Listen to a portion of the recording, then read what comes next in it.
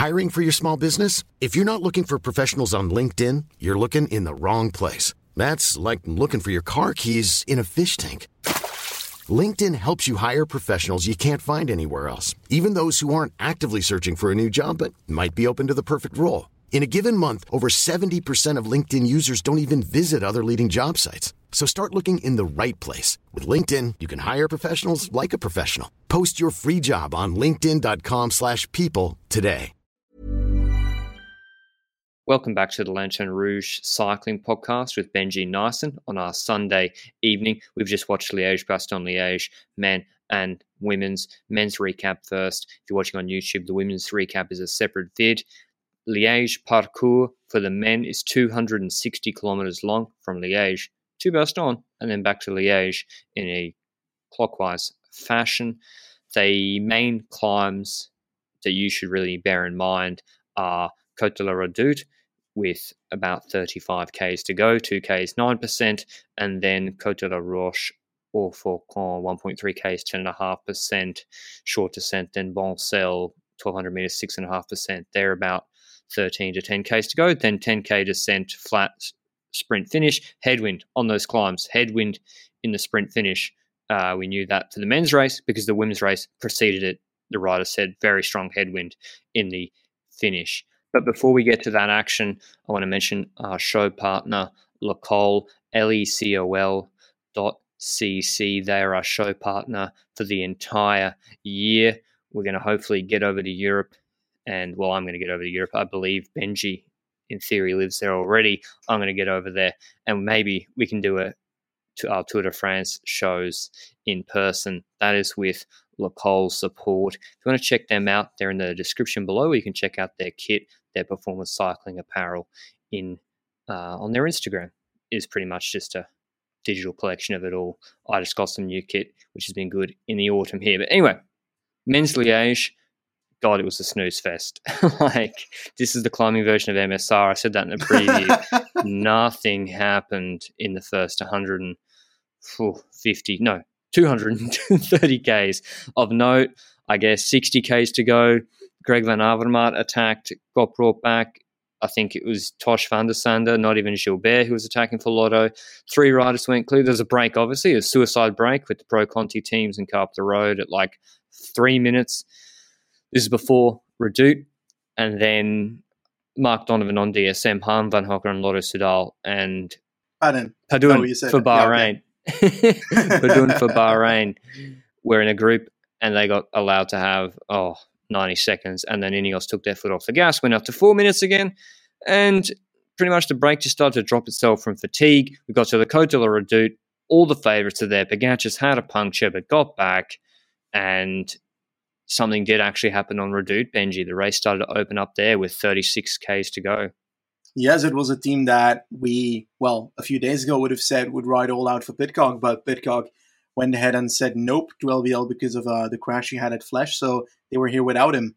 And the team of Ineos just moved forward. They had the options of the likes of an Adam Yates, for example, a Carapaz, those kind of riders, but with those riders, you need to try and open up the race early because you don't have that punchy effect on Faucon to try and follow a punch by Alaphilippe, for example. So that's what they did here. They saw a lot of do and move forward with the entire team. And one of the MVPs for that team today was definitely Tao Gegenhardt.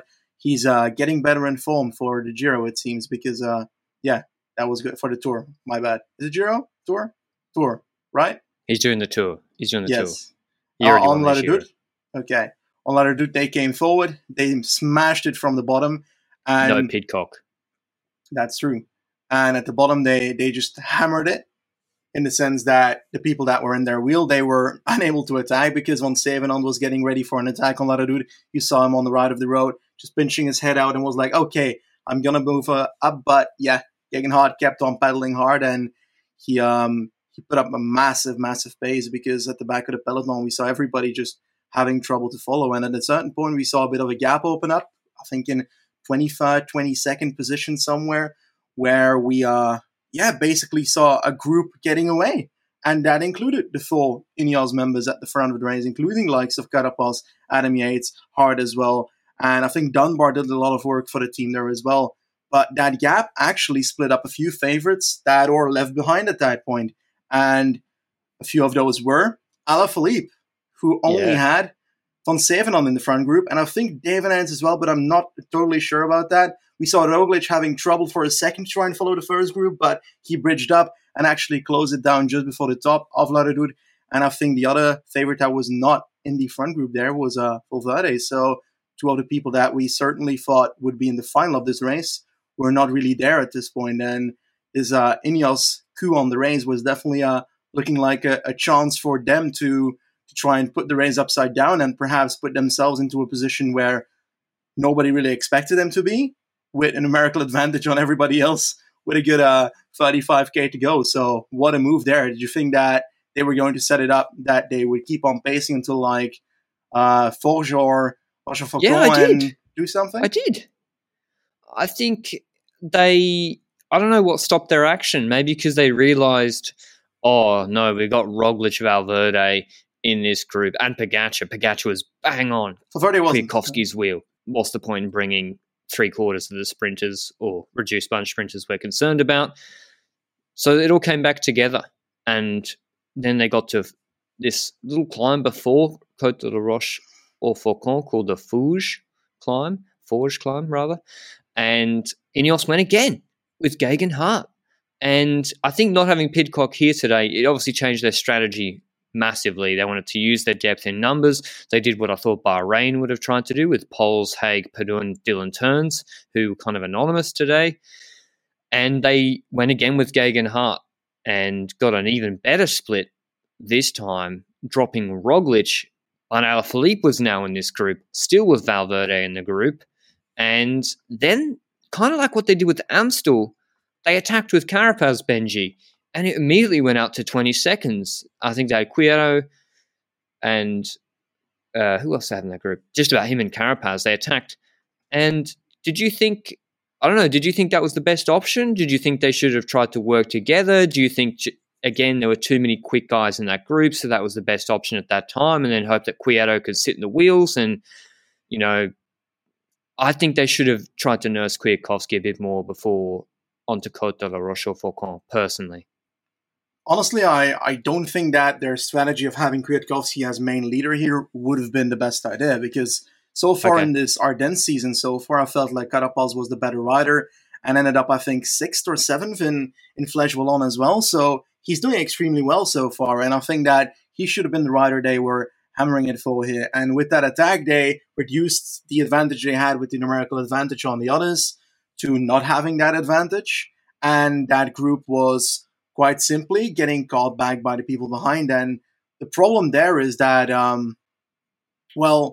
you're basically choosing to have Carapaz at the front in a race where everybody who scouted the weather for the race knows that a headwind is coming up after each climb to the finish line and in the last portion to the finish line as well. So it's not going to be a great idea to attack with a solo rider at this point. Perhaps it's an in-race decision at the same moment, but even if you're with the fast people that you are with, you're getting rid of the likes of an Alaphilippe if you keep on pacing and if you keep that strongly together. And I'm afraid that, that wasn't an ideal strategy in my eyes. Well, who was chasing I think that it was Movistar, because I'm still 99% sure Valverde was not in that group, actually. I feel like he was in that group because I was watching him all day because he was my pick with my heart. Maybe he wasn't. Everyone can comment down below. I'm just a relentless Valverde stan, obviously, but it doesn't really matter whether he was in that group at that point or not. And I can say that because I was probably wrong, apparently. But Carapaz 20 seconds ahead, but everyone got their act together behind before the final climb. They chased him down. The final climb comes to about 14 Ks to go, as I said, about 1.3 Ks, 10.5%. Movistar chasing, as well as, I think, UAE. Pogačar's there. And I think they do catch him before the final climb, and it's UAE. By the way, Luke Vliegen at some point has been caught. He got as much camera time today as when Ineos, more than when Ineos were pacing, with like the whole team shredding the race, even though we'd been watching for 2 hours when nothing happened. Côte de la Rochefoucauld, UAE setting pace. Formulo, I think, I'm not sure if he or she was just in the wheels or set pace. He was up there. And then they created a bit of a split. Roglic was already getting distanced. He'd already had to do some work beforehand. And it was Mike Woods, very consistent in Liège. He attacked on Côte de la Roche or Faucon, and he was followed by Pogacar, Alaphilippe, Valverde, who was in this group, and David Gaudu. So the 5 riders go clear. No Roglic, no Schachmann, no one from Bahrain, and no Fulsang, even though Aaron Baru had been riding for Fulsang earlier, which Benji and I vehemently disagree with. Did you think at that point, Benji, with 5 different teams, a lot of the big contenders represented, even with the headwind, it was a done deal? I think that it was a done deal. I think that agree. The riders that I expected to be in a chasing group or in an attacking group, in a lead group from that point onwards, were kind of the riders that were in there. I think that we all relatively expected Valverde to be able to follow the likes of Pogacar on this climb. I expected Pogacar to be able to follow a Woods on this climb. Who did I expect to be in here? Well, Roglic, and he just wasn't really there. The entire day he was a bit looking like in the distance, chasing everybody. And I believe that, that's not ideal. And I think that I expected more from him today. After last year's victory, I kind of just expected more, but that was not the case. But yeah, that group was certainly a group that was moving towards a potential victory here. I didn't see the others coming back, and we saw a helicopter view at a certain point that confirmed that for us, that the others were significantly behind as well. So we went ahead to descend where Fulsang had his tire slip. Can you remind us of the sound that made back in the day? Was that it? I can't remember. But it wasn't wet today, so there were no tyre slips. Mike Woods, though, they got to get him off the front on the descent. He's letting the group behind come back quickly, which is mainly Roglic and Schachmann pacing behind a large group, but dysfunctional. Kwiatkowski trying to attack here, Fulsang attacking. They'd work together for a little bit, pulling turns, and then just disintegrate the cohesion. So Group 1, going ahead, they get into the last 5Ks. They got 30 seconds, which isn't that long. We see Mohoric on the descent behind, reminding you we've got in the group. Valverde barely pulling, refusing to pull after Rochefoucauld for ages, then eventually pulling. Pogacar pulling like an absolute truck, as well as Mike Woods. Alaphilippe doing a good job, and Gaudu as well here. And we were thinking, Menji, what should Gaudu do? I mean, what's the go-to for David Gaudu? And, I mean, he's not going to win the sprint, we think, but there's no real uphill to attack. It's descent. I think Mike Woods, after they got off the descent, tried something under an underpass. They then helpfully cut back to G2, but he was shut down by Alaphilippe pronto in the last 3Ks. And we got into the final, I think the last kilometre, 1K to go, and they all start track standing. Alaphilippe takes the last corner super wide. He goes to the back of the group, and then Pogacar's like, no, I'm going to go to the back of the group. Pogacar literally, I thought he'd had a mechanical or something. He just like he was going to pull off. They went down to 20 Ks an hour. Eventually, Valverde starts to lead out this group of 5 with, I think, Hirschi chasing behind with Tej Benoot at 500 meters to go. And I was like, what the hell are you doing? And Valverde leading them out. Woods on his wheel, Gaudu third, Alaphilippe fourth wheel, Pogacar fifth wheel. Headwind in this sprint will affect it a lot. Valverde kicks at 275 into the headwind, nearly gaps Woods, but Woods gets back into the wheel. Gaudu kind of nowhere, can't kick around anyone. Alaphilippe goes to the right-hand side. Valverde was on the left-hand barrier. Alaphilippe right-hand side, going quick, goes really fast past Woods, and Valverde passes them easily, but Pogacar, perfect positioning, right on his wheel, gets the slipstream for the longest out of anyone in the group of 5. We know he's quick, comes round, Alaphilippe doesn't chop him, and beats him pretty comfortably in the reduced bun sprint to win Liège, Bastogne Liège, the first winner of a monument after winning the Tour the previous year since Bernard Hinault in, 79. I just stole that fact straight off Le Flamme Rouge on Twitter, but I'll claim it.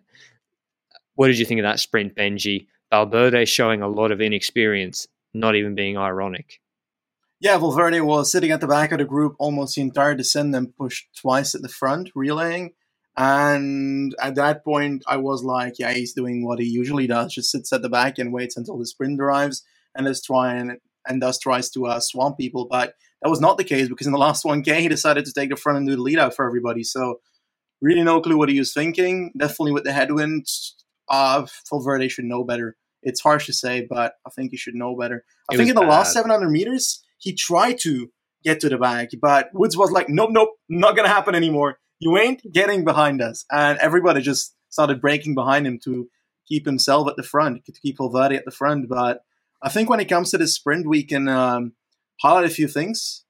We hadn't seen Gaudu sprinting against others that much. I think Romandy, he won a group sprint once, if I recall correctly, a few years ago. And I knew he had a bit of a punch. I expected him to come in the top 4 of the sprint. I just didn't know where.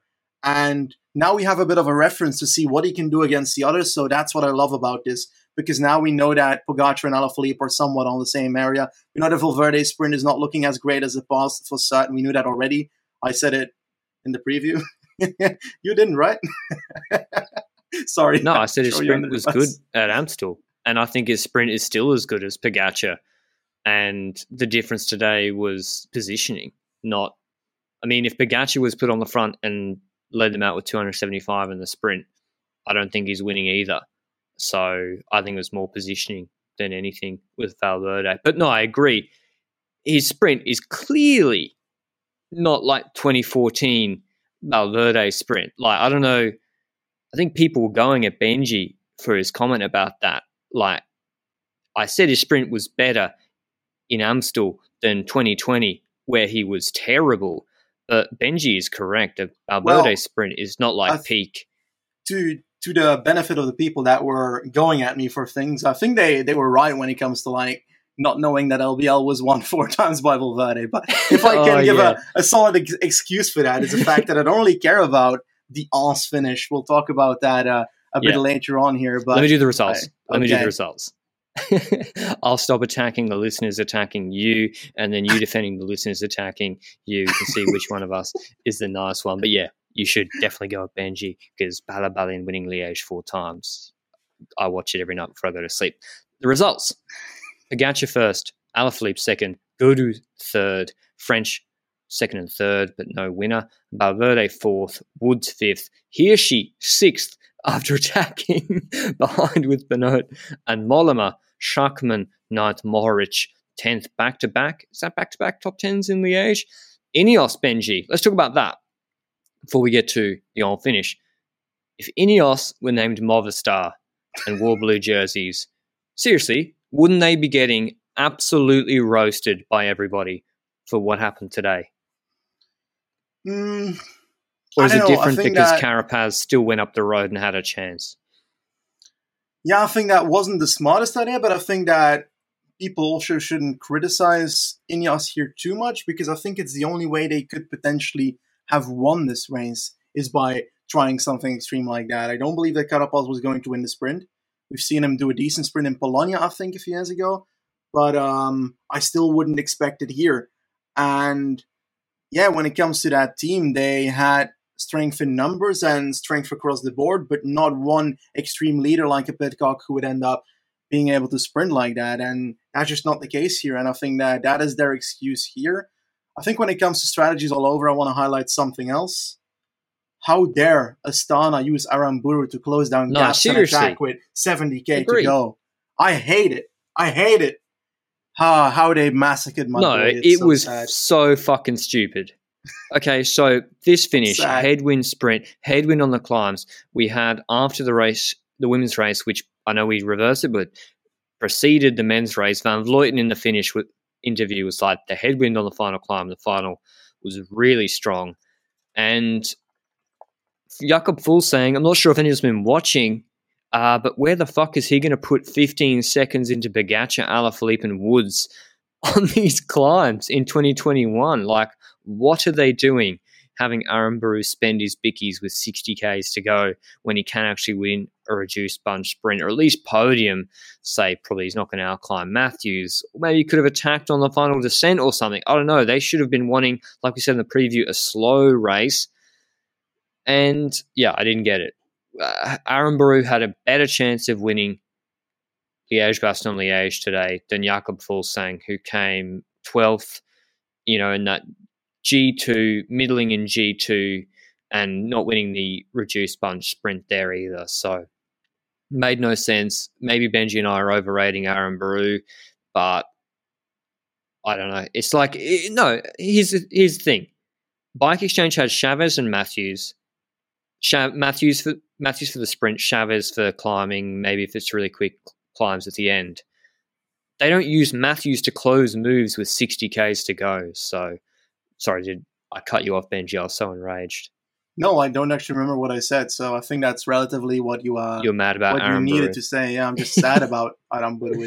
They massacred my boy. But all in all, I think that it was a good race, and I want to bring up the point that I also brought up on Twitter before and after the race. Let's talk about the finishes. In the past, up to 3 years ago, we had the Côte d'Or as the finishing point of Liège-Bastogne-Liège, which had a bit of a curve in the last 200 meters and then a sprint to the line. Now, I hate that finish. They waited so long a lot of the times, and I don't know why, but I just didn't like that climb. I don't know why. Now, the difference is much different, because now we come to Rochefoucauld. We know that a smaller group will form out of that. We've seen it 2 years in a row now. And my heart beats from that entire point at 120. I'm literally almost dying in the... It's not that high, but still, it's crazy how it makes me so nervous in the last 10 kilometers, that descent.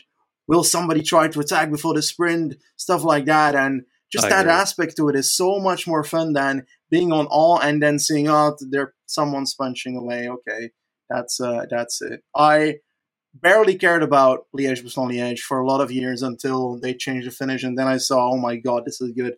And last year was an amazing race as a consequence. The last portion, at least. Today, I think the last 30 kilometers were a very good race, in my opinion. I think since Latitude, it was really fun to watch.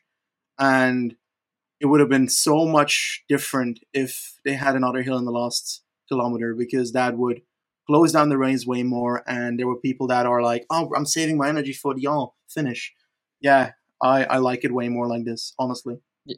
Yeah, I agree. I mean, like World Polls, respect his win in 2016, but if I'm going back to make a throwback analysis video, that won't be the most exciting sort of race I'd ever go and pick.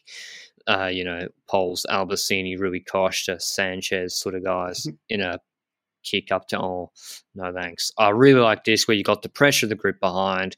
It's kind of like we saw an Amstel Gold race the last couple of years in the men and women's. It's like MSR, like I said, are they going to be caught, etc. if they play too much? Maybe they nearly did today. Another thing we want to talk about, Benji, I just saw this come across on Twitter. Richard Carapaz has been disqualified from Liège-Bastogne-Liège. Now, it's of no moment because he was caught and didn't get a good result anyway, but with 19 kilometers to go, and I'm showing you the image on the YouTube video now, he entered what looked like a super tuck position to me, and I thought it was a super tuck. His hands were on his bars, his hands were on his bars, and his butt was kind of off his saddle, and you couldn't see from the angle too well whether he was touching the top tube or not. But yeah, what do you think about this disqualification, Benji? Did you see it from a different angle where you could see him above the top tube? For me, it looks like it's touching him, but I can't tell it. Like, I'm pretty sure he's above the top tube. Like, he's way too high to be on the top tube here, on the picture that I'm looking at least. And from what I can tell, the only thing I can say is that technically it looks like he's touching the saddle. It looks like he's in the drops. It looks like he's not touching the top tube. It's obviously looking for the borders and the edges of the UCI rules here, but on paper, I'd say this is completely allowed by the current rule. And yeah, I'd say that it's not really disqualifiable, even though it's obviously looking for the plot holes in the rule, which is something that will happen if you've got huge plot holes in the rules, as we've said multiple times. But next to that, it also just doesn't look like a very comfortable position, to be honest. I know. Is it even aero?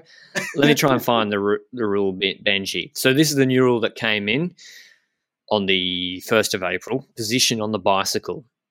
Riders must observe the standard position as defined by, oh God, I'm going to have to go to the other article. Okay. As defined by Article 1.3.08, which I'll put up on the screen, but I'm not going to look at right now. But it's not really relevant. It just means like sitting in a standard position. But this is the more important point. Sitting on the bicycle's top tube is prohibited. Furthermore, using forearms as a point of support is prohibited. But he's not doing the forearms thing. So it's sitting on the bicycle's top tube.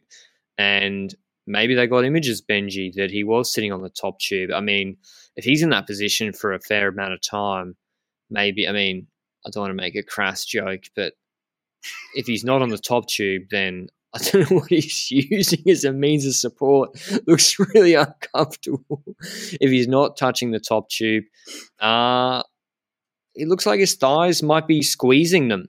So do you think his thighs are squeezing the top tube, Benji, and that's sort of using it as a means of support? Do you think the UCI have even thought into it that deeply, or they're just like, nah, kind of looks like a super tuck ban? Yeah, I think that what's curious about all of this is that we have these rules vaguely written in the rule book, and then the riders have received a PowerPoint presentation that included a few pictures of what you can do and what you can't do. And that's another example, like I think the rider that was disqualified for using his forearms for support but had his pinky on his brakes. Alexander, the British guy on Alpecin, right? Richardson, I think. No? Yeah, Alexander Richardson. That was a disqualification, and in that PowerPoint presentation, it indeed was labeled as you can't do this. But the thing is, there's a problem to this because those images are not in the rules. And how is that usable if they're not in the rules? Unless there's another rules book that we don't know about.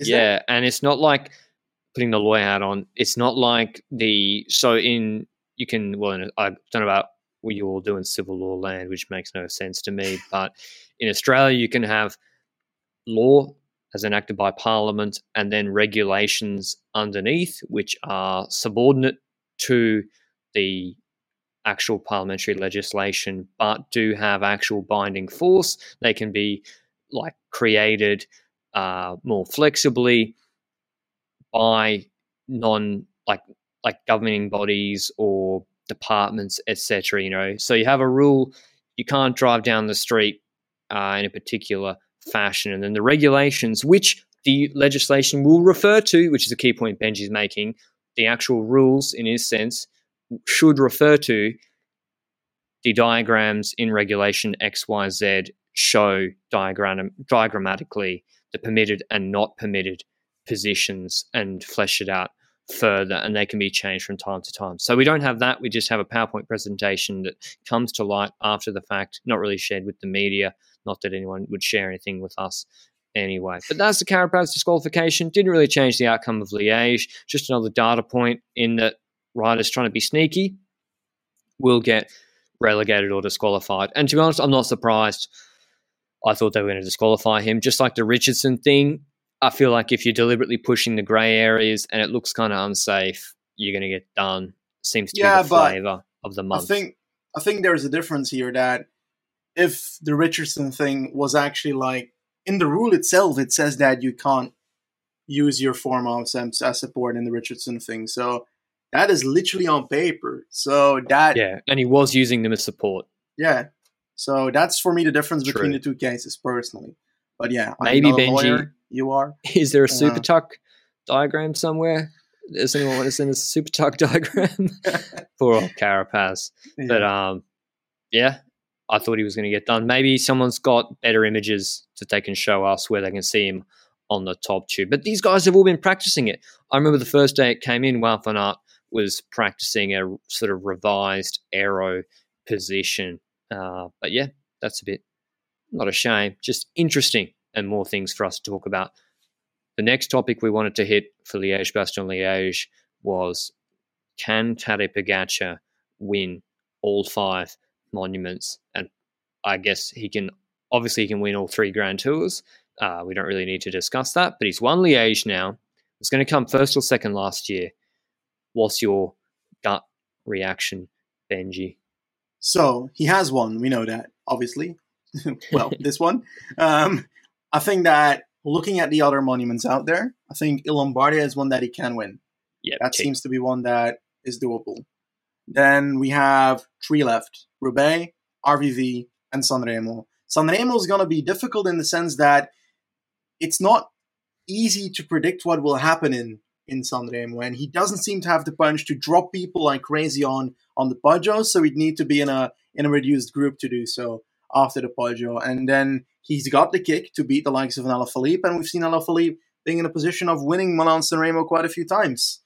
He's second after Van Aert in that sprint, if I recall correctly, and he ended up winning ahead of Kwiatkowski 2017. Yes, exactly, and also didn't he win one against Oliver Nassen in second as well the year before? But yeah, yes. He's been in a lot of positions where he could win. So Pogacar can also be in that position, but the difference is that Poggi doesn't have as much of an acceleration as Alaphilippe has in the Poggio part of things. So that might be more difficult, but I do see it as possible. There's definitely an option for it. Just not going to be easy. He just needs to ride it a lot of times to try, and then it might happen. When it comes to like each time, Roubaix, can I just jump in on MSR?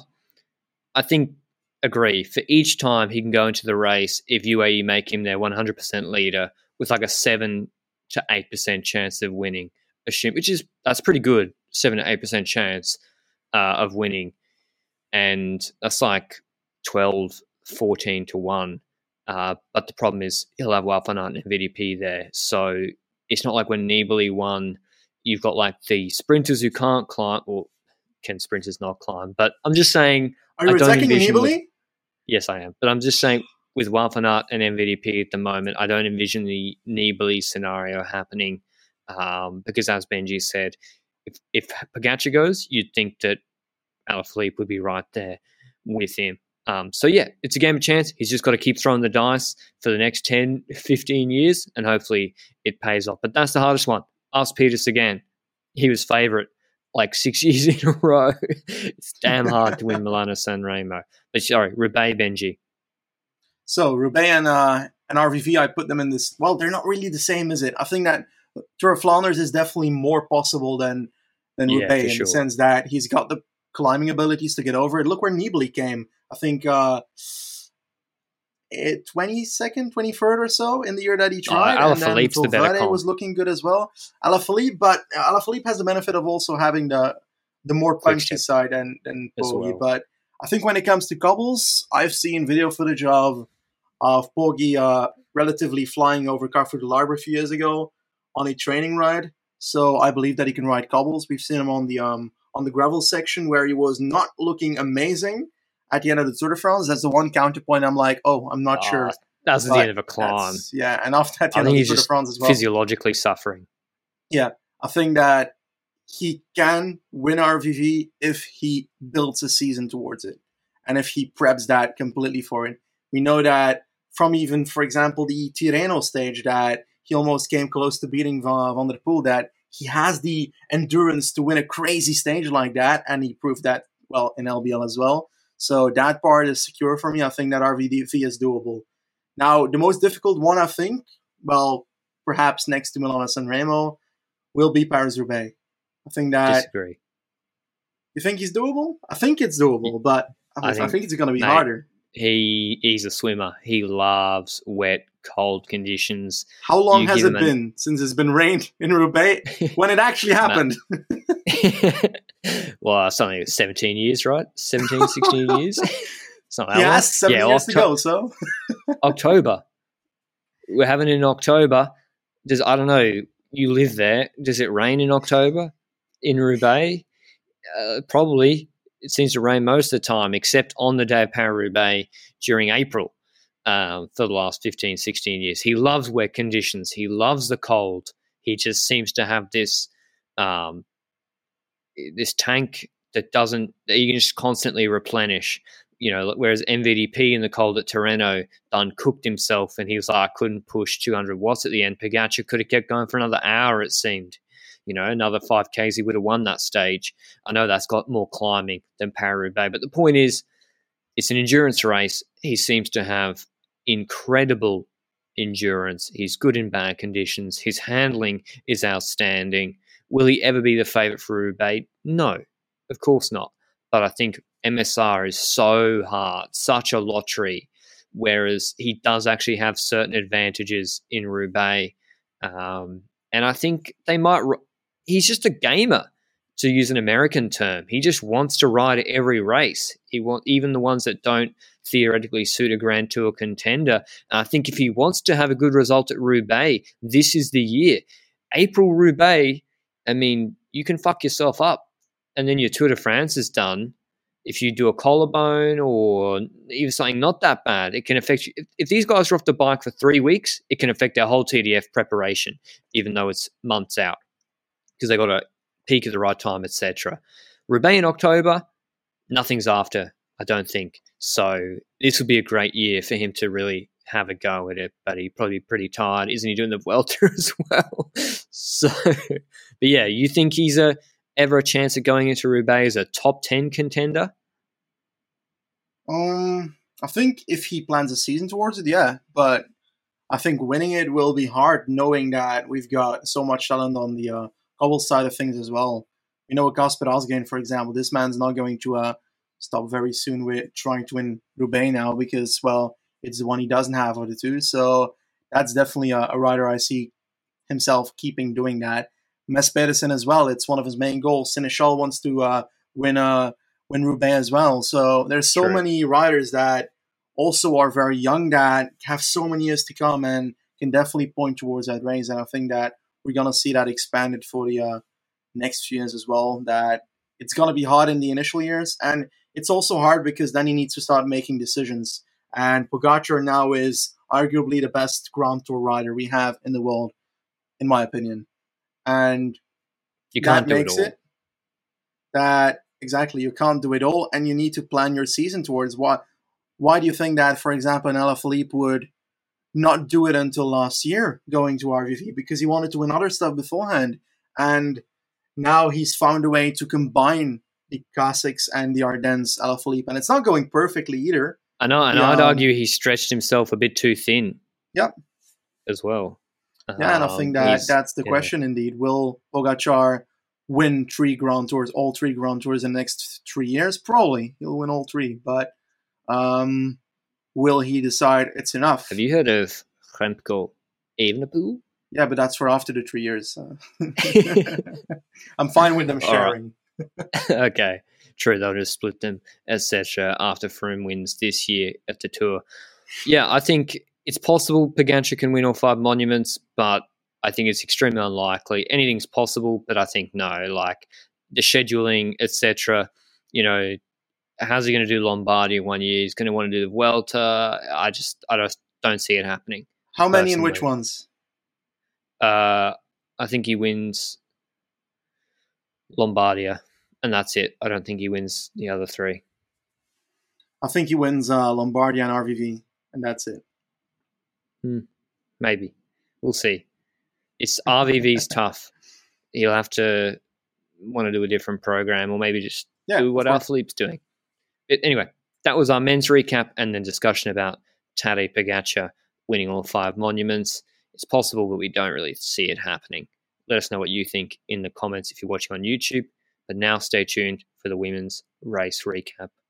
Really interesting race that we just watched really early. Great time, these women's races. If you're in Australia, maybe not so good in America, but it finishes at a civilized time. 140 Ks, same last, I would say, 40 Ks plus as the men's race. They go from Bastogne to Liège, but the finale you really need to know about is the Redoute, 2 Ks, 9%, 35 Ks from the finish. They then have Rolly section, and then they have the Côte de la Rochefoucauld, I think 13 Ks from the finish. Boncel straight after, then the 11 Ks descent, flat run into Liège, that the full sang sort of descent 2019, and they had it last year as well. So, favourites, all the big names, Van der Breggen. Omissions, probably just Diagnan, last year's winner, and Grace Brown who came second. But Benji, live coverage started with 47 Ks to go. What was the race situation? I think Benji's SD Works new DS from the sound of it once he tells us what happened.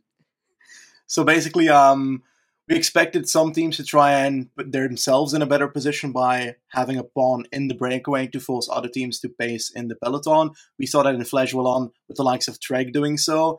And now, well, we said that SD Works should do this because they haven't done it too much throughout the season. I think in Strade Bianche they tried as well with Fisher Black, and they did it again today. So that was great to see because this basically forces other teams to try and take control in the group behind and have them pace that rider from SD Works back. And Fisher Black is honestly a really good rider.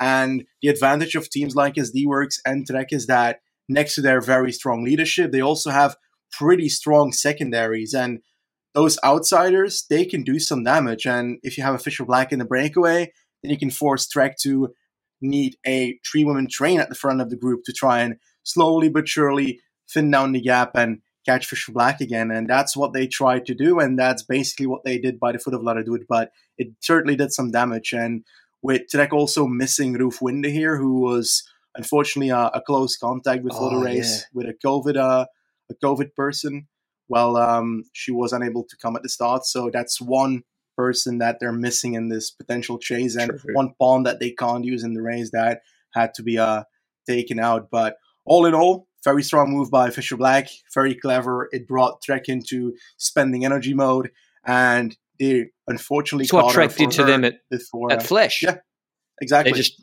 did the same again. But brought back before Redoute. Who attacked first on Redoute? They brought it all back. It was SD Works again, right? Yes.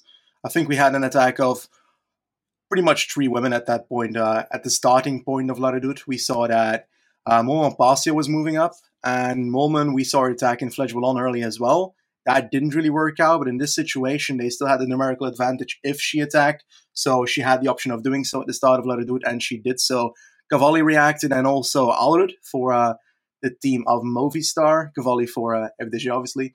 And those 3 women had a bit of a gap, and we saw them hammer it up La Redoute from the first section, but we also saw that, Montpensier is a pretty damn strong rider, that is very certain, and she was able to, first of all, drop Cavalli, because Cavalli is decent at climbing, but she's not up there with the other 2. And Alrud was strong already this Ardennes portion of the season, so she was able to hold on a bit longer with Mollman, but eventually that really didn't work out either. But we saw a response once Cavalli was taken out in the second group again, and that was from a teammate, right? Yeah, FDJ, a bit curious, attacking with Cavalli. I'm pretty sure Cavalli should just look at what Marianne Vos does in every single race and try and copy that. She's the same style of rider, in my opinion. FDJ attacked with Ludwig, and this is what we said she needs to be doing, attacking early on La Redoute, not waiting for the last climbs, because she isn't the best sprinter, and she isn't the best climber either, if we're going to be honest, on these climbs compared to AVDB and Van Vleuten and Longa Borghini. She reminds me a lot of Bauke Mollema, actually, and she needs to attack at the right moment. She's good enough to win if the other teams finesse and don't chase, and so it was a really good move from her. Fantastic move, actually. Really liked seeing her doing that. On Redoute, no one immediately reacted. She goes up the road. I think she was then joined... No, she caught Mollman. Mollman joins on with her. Mollman, by the way, like Zwift World Champion, right? On a pure specular basis, top class. So it's no surprise she's so good uphill. She has been for ages. And then they get to the top of Redoute. The favourites have had a few skirmishes behind, like Longa Borghini, Van Vleuten, Nivea Doma, but no real big attacks. And it's Brandt for Trek bridging across. So we've got 2 secondary riders in the group of 3 ahead, and 1 pure leader with Ludwig on this ridge line above La Redoute. Vos is desperately trying to close that gap, which may be a mistake in hindsight, because the group swelled behind, got really big again, with no one really taking up the chase, and those 3 riders working together, I think, with it was over 20 Ks to go. I think about 27 Ks to go. They had a 15-second gap. They had 3 Ks to the next small climb, the Côte des Forges. Montpensier started sitting on and finessing, which I didn't really get it, because if the point of her being there was to be a satellite rider, which is why Brand was in that group, then wouldn't you want to make it to Rochefoucauld ahead so that if AVDB or Van Vleuten bridge, you can be there and be caught, just like when Ludwig caught her. But anyway, she was finessing, not pulling on the flat. Brand was pulling like 80%. They didn't close them on that climb. The Fourche, Canyon Shram were doing a lot of the pacing, with Shabby, I think, doing a lot of it for Nuvia Doma. 20 Ks to go. They're closed down before Rochefoucauld. And Chantal van der Broek Black is still in the group. She moves to the front for SD Works, who've been on the front foot all day in this race. She's got Van der Breggen on her wheel, Vollering in the group, Nee Fisher Black in the group. They basically got the whole team in the group.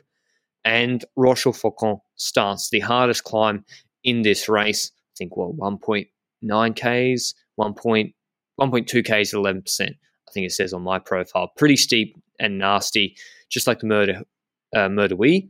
Van der Breggen starts pacing the minute they get there at a steady pace, no attack. She doesn't even look behind her, pacing. And it's clear the strategy for SD Works is we are not going to have a repeat of Amstel Gold Race. We are going to drop Marianne Vos, and we don't care if Longo Borghini, Van Vleuten, and Nuvia Doma are in this group, as long as we have Demi Vollering. So already that was a big sign that SD Works were riding for Demi Vollering. Van der Breggen not attacking, basically pacing for herself. Vos is holding on. 150 meters to go. She just starts dropping. Ludwig, she drops herself, basically. Benji, do you think she could have held on to G1 if she rode more conservatively? I think so, because we saw her make a bit of a move on the left side of the road there on that Rochefoucauld, and that's not the kind of move you do when you're relatively near the limit. And I think it was a bit of an all or nothing move eventually, because that immediately dropped her back to the back of the group, and she started suffering as much as Marianne Vos was doing in the last 150 meters. And they both cracked with that tiny margin to the top. But the thing is, this is not done when you reach the top of Rochefoucauld. You've got a tiny descent, and then we go back onto a bit of a false flat section before we have a hill once again. And the problem is, if you drop already here, then you're likely to drop just after. And we kind of expected that to happen then. I did, at least. And we come to the top of Rochefoucauld. We have the gap on Marianne Vos. Not that large. 15 seconds, 10 seconds, I think. It wasn't large. And 10 this max. Is where SD Works started to make a tiny mistake, I think. Because we saw that Montpassio was on a good 5 seconds behind that group at the front. And then Marianne Vos another 10 seconds behind that, roughly. Let's say that's the gaps, roughly.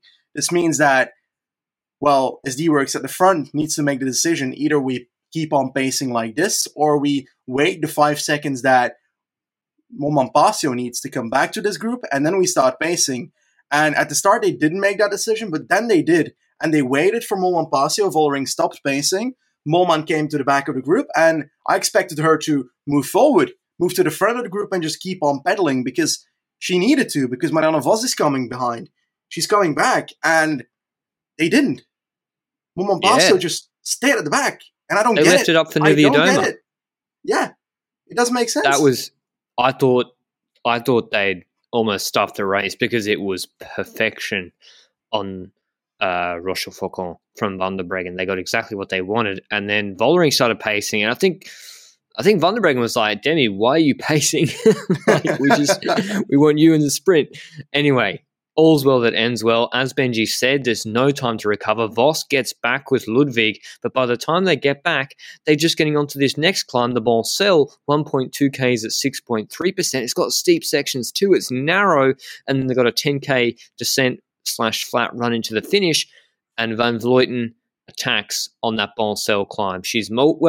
Van der Breggen was pacing, then Van Vleuten tried to attack. The fact that Van Vleuten couldn't get any purchase probably meant that pace from Van der Breggen was pretty high, and it drops everybody else pretty much. It's just those two. Van der Breggen sits on, Van Vleuten stops her action because of Van der Breggen's presence, and it allows Vollering, Nuvia Doma, and Longo Borghini to catch back up. Vos gone, Uttrup Ludwig gone, and Mullmann gone, not helping those two, Vos and Ludwig, obviously. And you got to remember, Vos has gone pretty deep into the well now for the last 20 minutes almost. to catch back up. And now Van der Breggen, I mean, she just gets on the front now with this group and puts it into fifth gear and doesn't take it off, 300, 350 watts, I think, for the next 10 kilometers, Benji. They didn't care about Longa Borghini, Van Vleuten, and Nuvia Doma in this group. They got Vollering there. We saw an Amstel Gold race. I'll show you the finish I've shown you in the YouTube video and in the pod. Vollering hit the line super hard. She's clearly the second best sprinter out of this group of G1 and G2 after Vos, and they've dropped Vos, so they're not concerned by the others. So they bring that gap out with Van der Breggen pacing to 30 seconds. Vos is gone. We know it's going to be from the front group. The question is, will Van Vleuten, Nuvia Doma, and Longa Borghini, what will they do? You can't go to the line with Vollering, but do you have any choice? Based on Amstel Gold Race, I would have thought at least Longa Borghini would have attacked because she doesn't trust her sprint. But anyway, Van der Breggen paces, headwind, they turn right into the final kilometre from this group of 5. In order, got Van der Breggen on the front, Nuvia Doma second wheel, not in a good spot, Van Vleuten third wheel, Vollering fourth wheel, Longa Borghini's moved back to be fifth wheel, Van der Breggen increases the pace, perfect lead out, and drops. It's actually better when you've got Vollering fourth wheel to drop the other riders off a little bit early, and that's what happened into this headwind. You've got Van Vleuten start her sprint early on the right-hand side around Nuvia Doma, but Vollering's right on her wheel, gets the slipstream, and begins her sprint to the middle and wins by over a bike length ahead of Van Vleuten second, who was able to hold it, and Longa Borghini third, beating Nuvia Doma in the sprint, Van der Breggen fifth, then Vos winning the reduced bunch behind. What'd you make of that finale, Benji? Picture perfect tactics, just about, almost in the last 30 Ks by SD Worx. Yes, almost, but we can't look at that too much because they basically did what we thought they would or hoped they would do to try and take this race home with Demi Vollering. We said at the start of the season that Demi was moving up in the rankings, coming from Park Hotel, doing really well at these Ardennes last year. And, well, she stepped up again this year. And she's not at the level yet that she's going to dominate it yet, because we said she could replace the likes of Van der Breggen or Van Vleuten in the ranks in the future.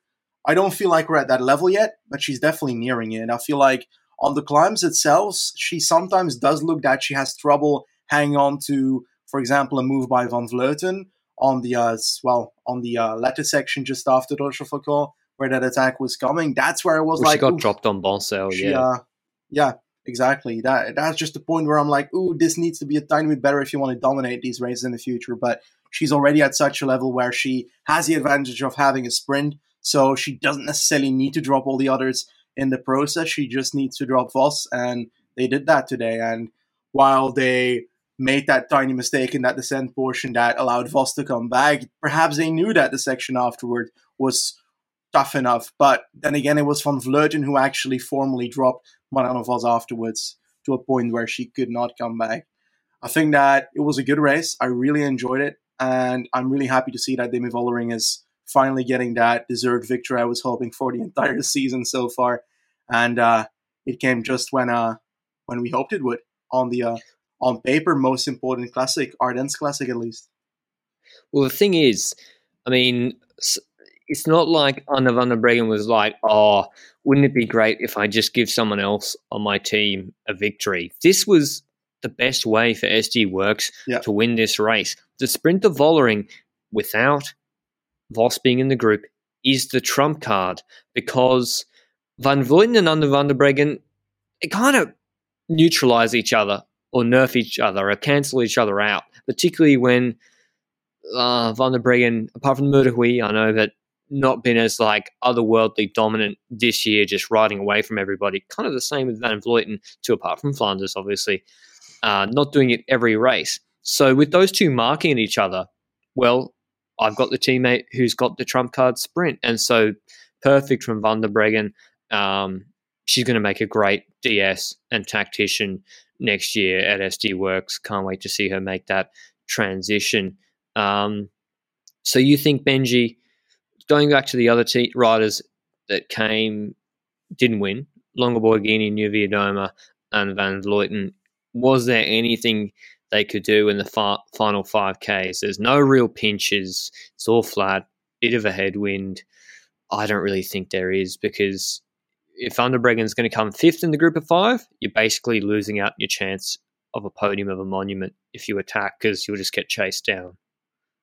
Yeah, you're right. I think that in the latter portion, we saw Longoborghini make one split decision mistake in the last portion, where she decided to take over from Van der Breggen, who was pacing in the group in the last 5 kilometers. Was like, okay, you should be at the back right now, prepping your attack or sprint, whatever you're going to go for, but you should not be taking over from an SD Works rider who is riding for Vollering. I didn't get that moment. She quickly realized that wasn't a good idea and went to the back again. But that was a tiny thing. I was like, okay. But when it comes to Van Vleuten, I'm curious. In general, she usually goes for multiple attacks, and now she went for that one attack after the top of Rochefoucauld and Boncel. And I think perhaps the race would have been a slight bit different if she went for La Redoute already, if she tried to demolish the numerical advantage of the others there already. Because let's say that she goes on the move there. She goes early on La Redoute and she makes that move. And she does it again on not Rochefoucauld, but perhaps Boncel. Would you still have Vollering, or would she have completely dropped on Boncel? Because now it was relatively close to dropping there. So You're I don't right. know. Perhaps Van Vleuten could be doing something more, but that's a hindsight thing. I would never have said in the race, I should have tagged her, even though I said it in the preview. But still, I think that's the one thing I'm like, perhaps that could go different, but it's not. I won't classify it as a mistake. I'll classify it as perhaps, that could have gone better. No, you're right. Honing in on that, what Benji's talking about is Boncel. All the other riders, apart from Van der Breggen, are cooked. Van Vleuten attacks, and she stops her action after ABDB shuts her down and basically allows Vollering to come back into the group. Perhaps, what does she do then, Benji? If she keeps it going, does AVDB sit on? I think that was her plan. So it was tough for Van Vleuten. That's why SD Works team strength today was perfect. Trek, definitely missing Ruth Winder, as we said at the top of the show. Yeah. She's been so strong on the Ardennes, won Brabantse Pijl, and Amstel was really, really good, as well as Flesch. So, yeah, tough for them without her, as well as Diagnan, Elisa Longoborghini. She should be pretty happy, I think, with podium spot in Liège, actually. But that was our women's Liège, Bastogne Liège recap. Really enjoyable race. I'll have my highlight video up, hopefully today, if I can get to it quickly. There's a gap now before the men's race. But otherwise, give the video a like down below if you watched it. Give us a rating on podcast players if you haven't already, if that's where you listen. And what's next, Benji? Romandy coming up, I think. Yes, Romandy coming up. And it's basically a And preparation Giro. race for the Giro. And the Giro is the race I look forward the most every season because it's my favorite Grand Tour, and it's arguably one of my 3 favorite races in the season. LBL wasn't that, but I still very much enjoyed the women's race. I don't know why. We should do a ranking the monuments video at some point, because probably people might be surprised with LBL being at the bottom of mine. LBL, MSR. I don't like Tour of Flanders. Tour of Flanders at the bottom. All right. With Benji triggered, that's where we'll leave it today, and we'll see you with Romandy next week. Ciao. Mom deserves the best, and there's no better place to shop for Mother's Day than Whole Foods Market. They're your destination for unbeatable savings, from premium gifts to show-stopping flowers and irresistible desserts. Start by saving 33% with Prime on all body care and candles. Then get a 15-stem bunch of tulips for just $9.99 each with Prime. Round out Mom's menu with festive rosé, irresistible berry chantilly cake, and more special treats. Come celebrate Mother's Day at Whole Foods Market.